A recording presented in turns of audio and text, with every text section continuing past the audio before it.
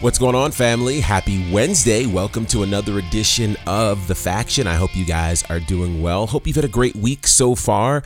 I'm sure, or at least I hope you've been enjoying the barrage, dare I say, of content that we've been bringing to you. You more than deserve it, and there's a lot going on. And so instead of letting it build up, we're just trying to give you bits and pieces as the day progresses, as there's just so much going on in the world of wrestling. As always, thank you guys so much for your continued support of all things connected to The Faction. It makes a massive difference to have your full support. Thank you for all that you do on the socials, following us at The Faction Show on Instagram, Facebook, and Twitter.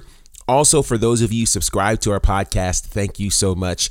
We really, really appreciate it. There's a bunch of news to talk about and a bunch of things that are going on. So I want to get to some of the news, and then we'll get to some in-house things as well. First off, kind of where we're going today, we'll likely spend quite a bit of time talking about WWE, specifically Raw and NXT, as of course both are giving us fallouts from their big event over the weekend, including Hell in a Cell and NXT in Your House. And some interesting developments have come from both of those spaces.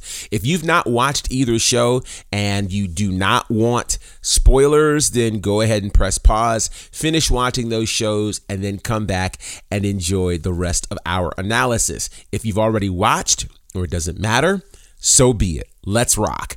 All right, so let's start with Monday Night Raw. I don't want to go blow by blow. I just kind of want to hit some of the major points. Of course, the show started off with Cody Rhodes, which right now the wrestling world is talking about Cody Rhodes, and for understandable reasons. So I have been getting people asking me, as others have been asking, was this whole injury on him a work? Now, I will tell you, some of you have already heard, if you've listened to the podcast from earlier this week, you know my feelings about this idea of the first default question of us being, is this a work or a shoot? So go back and hear my opinion on that. I don't want to rehash that. What I do want to say is this is a very real situation. And what's interesting is, if you go back this week and listen to any of Pat McAfee's shows, he will tell you that for those who thought that it might have been makeup or might have all whatever, no, when a pectoral is torn, the body responds with that type of bruising and contusions. And so it really does make sense why so many people have been calling this one of the gutsiest performances in the history of pro wrestling, because the level of pain that he must have been enduring to have the pectoral tore off the bone, that hurts. I can't even imagine that level of pain. But then to actually work a match for over 20 minutes inside Hell in a Cell and not hold back, that was incredible. It was amazing. And it is the kind of gutsy performance that will likely guarantee Cody Rhodes being cemented as one of the most significant wrestlers in the history of this business. So I'm sure some will say, well, Gerard, you're really going and stretching with that. No. I don't think most of us, because most of us, in fairness, have never torn our pectoral muscle.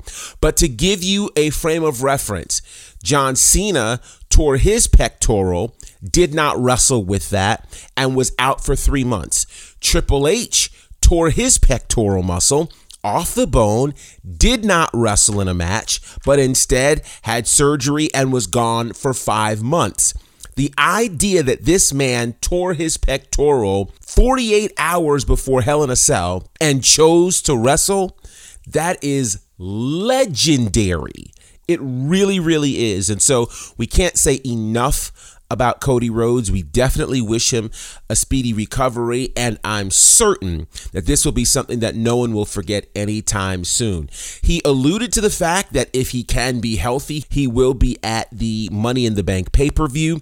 Many would consider him to be the odds-on favorite to win Money in the Bank had this injury not happened. So I think Money in the Bank is now really wide open for whoever would win it. My understanding is that there will be one match for the males and one match for the females. As we know, there's only one major world championship right now for the men of WWE. For the women, you have both the Raw and SmackDown championships. So that should make for some interesting times at Money in the Bank. One of the other big pieces of news was the announcement of a potential fourth member for the Judgment Day.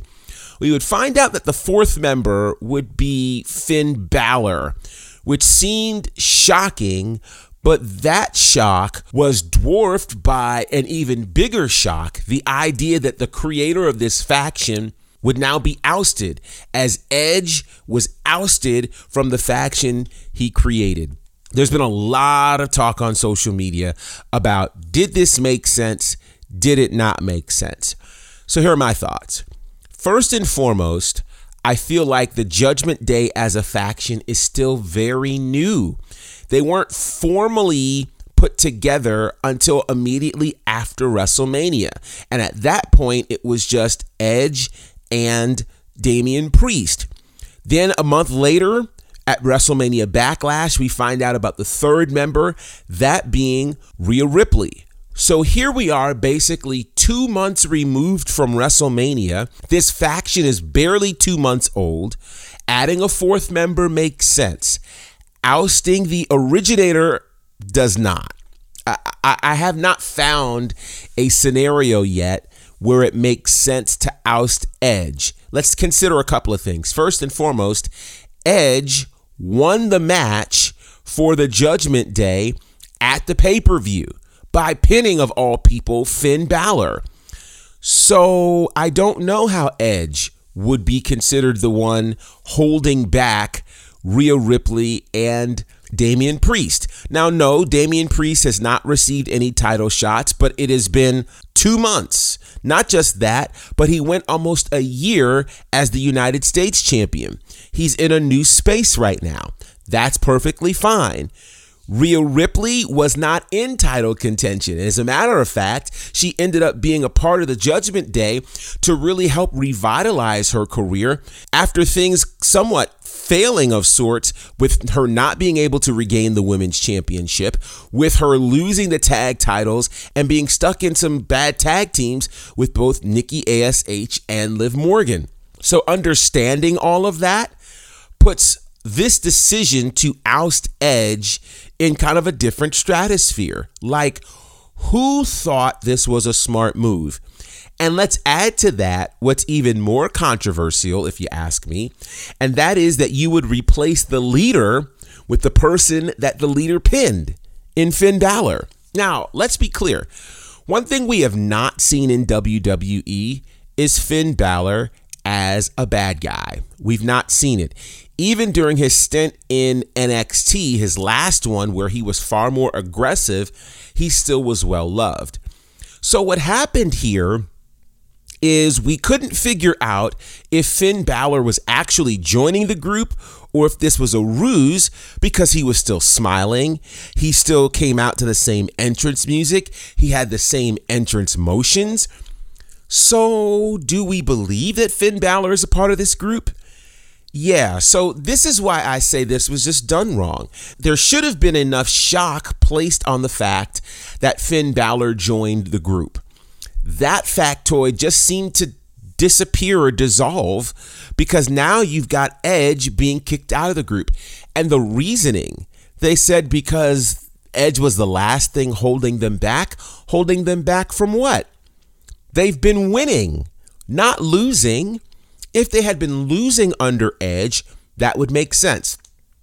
Then we have to also ask ourselves this question.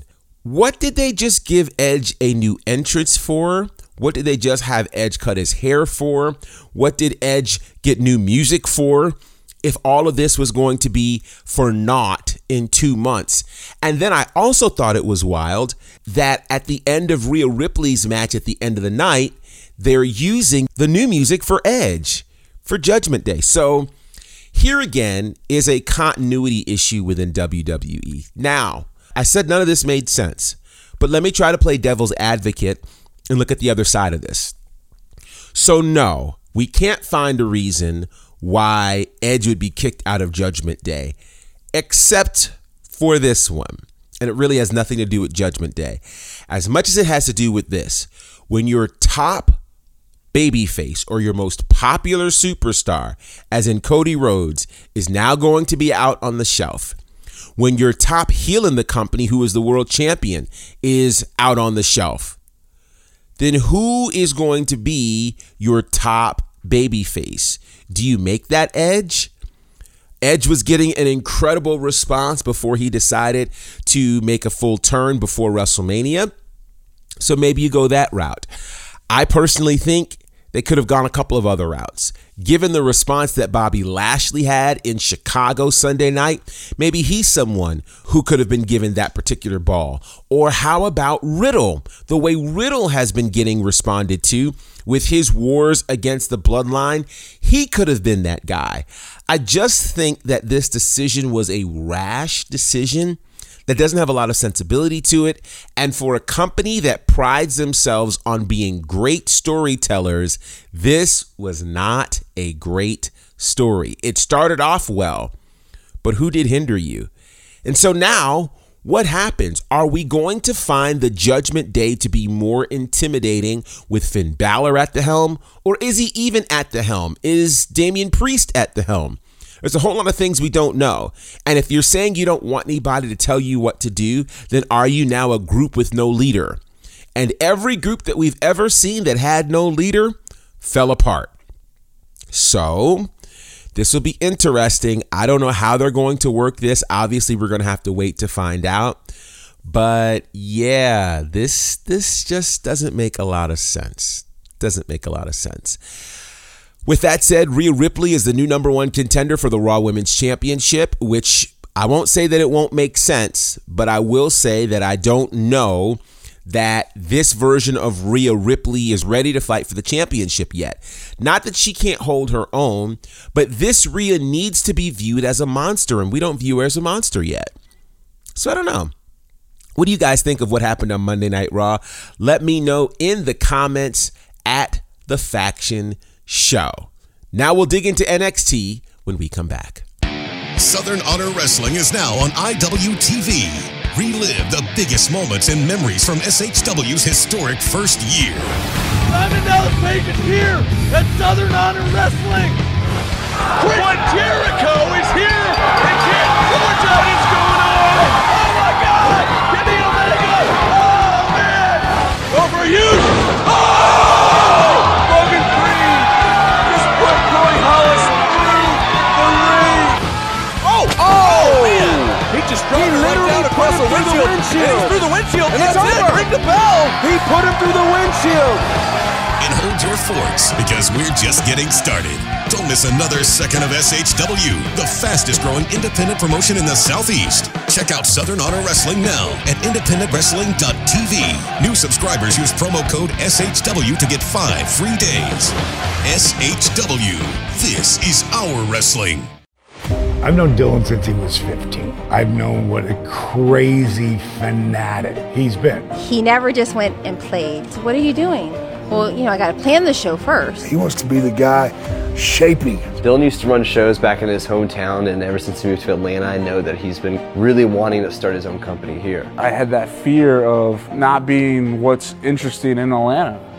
I said, I'm going to start my own wrestling promotion. You need to get in a room with this guy. Because at the end of the day, wrestling had grown stale in Georgia. I'm like, dude, this guy's ruffling everybody's feathers. Dylan learned that I'm impatient, and I announced that we were going to start a promotion 90 days later. And I knew that I had no content. But then I started to see all the things that he was doing. It was starting to look really professional. Gary had stirred up so much shit. We were going to be the laughing stock of the entire city if we didn't deliver. Perception's reality. How did we get on Southern Honor? What was the process of them walking over there like, I'm going to do that? I thought, honestly, he was dead. You hear his brain swelling. I literally thought Southern Honor was probably done. You always told me, if you don't like an idea, come up with a better idea. You're telling me you won't listen to the idea? And we're going to pack 1,000 people. I couldn't wait for an answer from Chris. We weren't sure. No confirmation. How about that? Oh, the lights are going out here. The first indie show I've ever done in 23 years was with Southern Honor, and now everyone's talking about this company. Nothing bigger than that's ever going to happen here. For a few minutes later, it was extremely hard to maintain relationships because I was working with Gary. I don't know that they would go to war for me. They would go to war for Dylan. Finally, this year's going to be mine. COVID. I can honestly say my last match will be here just because Southern Honor is that special to me. So many things that have happened in my life that you could write on paper and it would read as a book. And Southern Honor is just another chapter. As long as there's a them and there's a you, there will always be the SHW.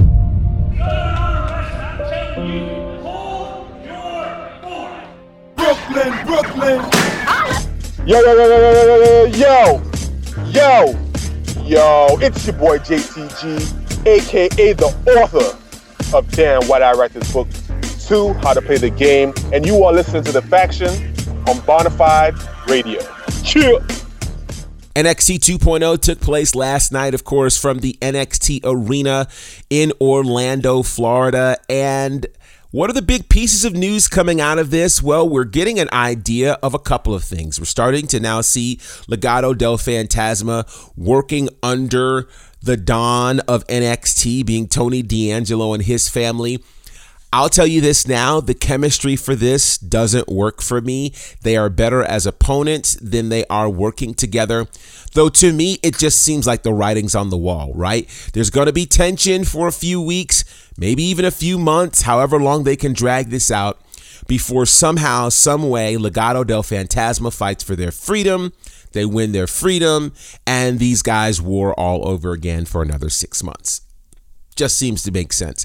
What I'd like to see is something new and something fresh. We've seen this before. As a matter of fact, we just saw this, if I remember correctly, last year or maybe even the year before, when Cameron Grimes ended up working for, I believe it was LA Knight. And yeah, he had to be his butler and all of that jazz. Yeah, we saw how all that happened. So I don't know why we need to rehash that, but hey, it is what it is. We also know that Roxanne Perez won the NXT Women's Breakout Tournament. Congratulations to her. She will likely either challenge for the Women's Championship or the Tag Team Championship. Though it makes sense, and it seems as though they are building toward a title match between her and Mandy Rose. Roxanne Perez, a trainee from Reality of Wrestling, Booker T's organization, who also is a former Ring of Honor Women's Champion. So I think this is going to be interesting to watch how this plays out. I don't know how long Mandy Rose remains in NXT, though I do think this NXT run is the best run of her career to date, without question. And with that said, I don't know if they should rush a return to Raw or SmackDown for her. Let this simmer. Let her get all of the juice that she possibly can out of this before moving back to Raw or SmackDown. And that leads to perhaps the biggest news of the night from NXT, as Bron Breakker is looking for his next opponent. Who shows up but Apollo Crews? So this one shocked me, probably shocked you as well, certainly shocked the audience. He was received with a hero's welcome, and there were a few things that were immediately noticeable. First and foremost, he did not have his Nigerian garb on, which he had been rocking for the last year or so, ever since the precursor to WrestleMania last year, when he would go on and win the Intercontinental Championship. Speaking of that, at his side since that WrestleMania match was Commander Aziz, who is no longer present. Now, that could mean Commander Aziz may be going at it alone at some point in WWE. Maybe he'll make his way back to NXT, but right now, he's not alongside Apollo Crews. Perhaps the most noticeable piece is somehow, some way, the Nigerian accent that had been the staple for Apollo Crews for the last year is now gone. Yeah, it's gone. It's gone, seemingly never to return.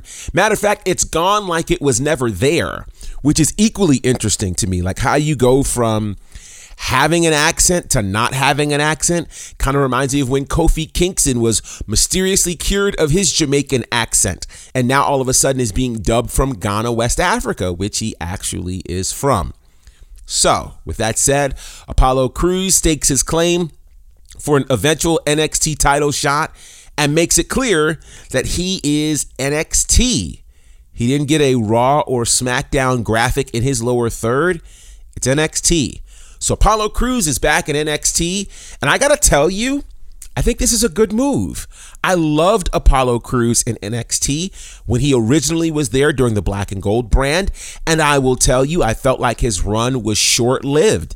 He had one opportunity at the championship against Finn Balor in a great match. It was built up well, but then shortly after that, he found himself on Monday Night Raw, where he ultimately did not do well, except for the last year or so, where he would ultimately win the U.S. Championship during the pandemic. He would win the Intercontinental Championship at WrestleMania last year, held on to it for a little bit, but after losing that title, he really did not get the opportunity to find his way. So my hope is that NXT, the second time around, will be the charm for him. I think they could build NXT around him. He has the incredible athleticism, and NXT has been a space where athleticism has been celebrated historically. So hopefully that'll be the case. With that said, as I'm thinking about athleticism, I want to go back and mention the great match that happened between Nathan Frazier and Santos Escobar. So if you heard the episode yesterday, you know I'm very high on Santos Escobar. I do believe he can be an NXT champion. And so him actually losing this match to Nathan Frazier made sense from a storyline perspective. These two really went at it. And again, athleticism being the name of the game. So with that said, Apollo Crews would then end up in the main event teaming with Solo Sikoa against the A champion, Carmelo Hayes and Grayson Waller. Now, I'll say this. If you're considering what stars have been or are being built in NXT, I think we actually can name a few of them. Carmelo Hayes absolutely being one of them. In fact, you could make the argument that Carmelo Hayes is the lone standout from Black and Gold that's actually increased his stock in 2.0, as opposed to losing status or even leaving the company. Carmelo Hayes is a star, no doubt about it. Him being North American champion makes all sorts of sense. This war with him and Solo Sikoa is going to be special. The people love Solo Sikoa. He's got a bloodline in his pedigree, which is exciting. And so I'm pumped for that potential war. So there's some really good moments that are happening in NXT. Again, kind of your big takeaways. Roxanne Perez wins the Knockouts tournament. This budding war between Solo Sikoa and the NXT North American champion, Carmelo Hayes. And of course, the return of Apollo Crews to NXT. All of this is fantastic. All right, before we go, a couple of big pieces of news that I want to share with you. First and foremost, you can get your brand new t-shirt as we are betting on ourselves. Bet on you, part of my new line on ProWrestlingTees.com/Bonafide. You can head there right now and get as many t-shirts as you want in black and or military green.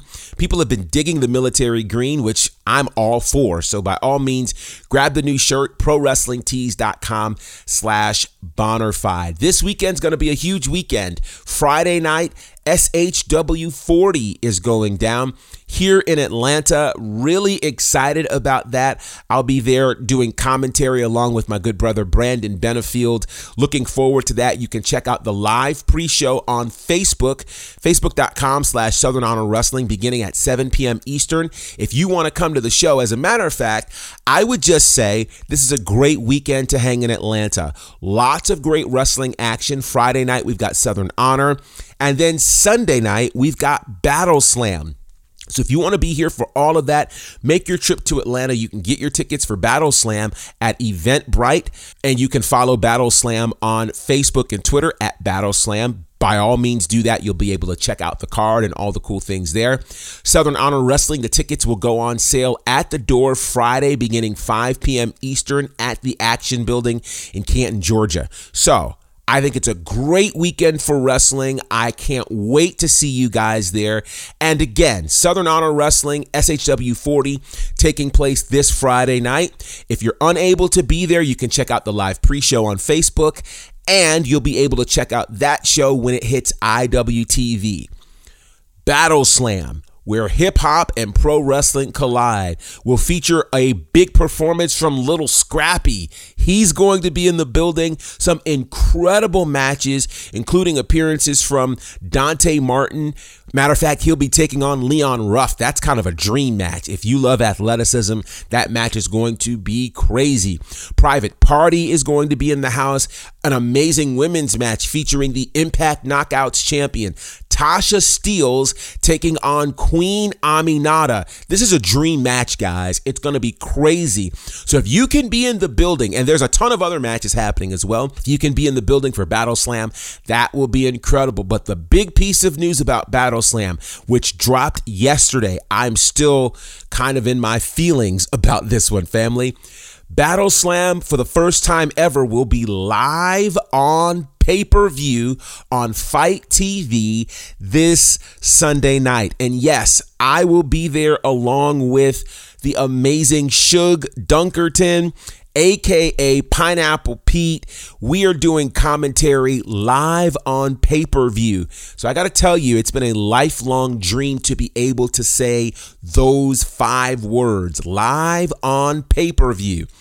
That's happening. So it's an amazing celebration. It is something I'm extremely excited about. I want to say thank you to everybody who's already reached out about this huge news. You can order on Fight TV right now. This pay-per-view, go ahead and order it now so it's already locked and loaded. The pay-per-view begins at 7 p.m. Eastern this Sunday night. You'll want to see Battle Slam live and in living color. So if you can't be in the building, you can watch it on pay-per-view, and I can't wait to hear what you guys have to say on Twitter, on Instagram, on Facebook. Thank you in advance for your support of what's happening with Battle Slam. Just amazing things are happening. And for you guys that have been with us in the trenches from the beginning, you know how big of a deal this is. Yes, I'm making my pay-per-view debut. So this is going to be incredible. Happening this Sunday as part of Battle Slam. So with that said, want to hear from you guys. Hit us up on the socials, Facebook, Instagram, Twitter, at The Faction Show. And until next time, family, representing for my good brothers, Courtney Beard, Brandon Clack, and the Fourth Horseman, the EP, John Murray, this is Gerard Bonner. They call me GB, and this is The Faction.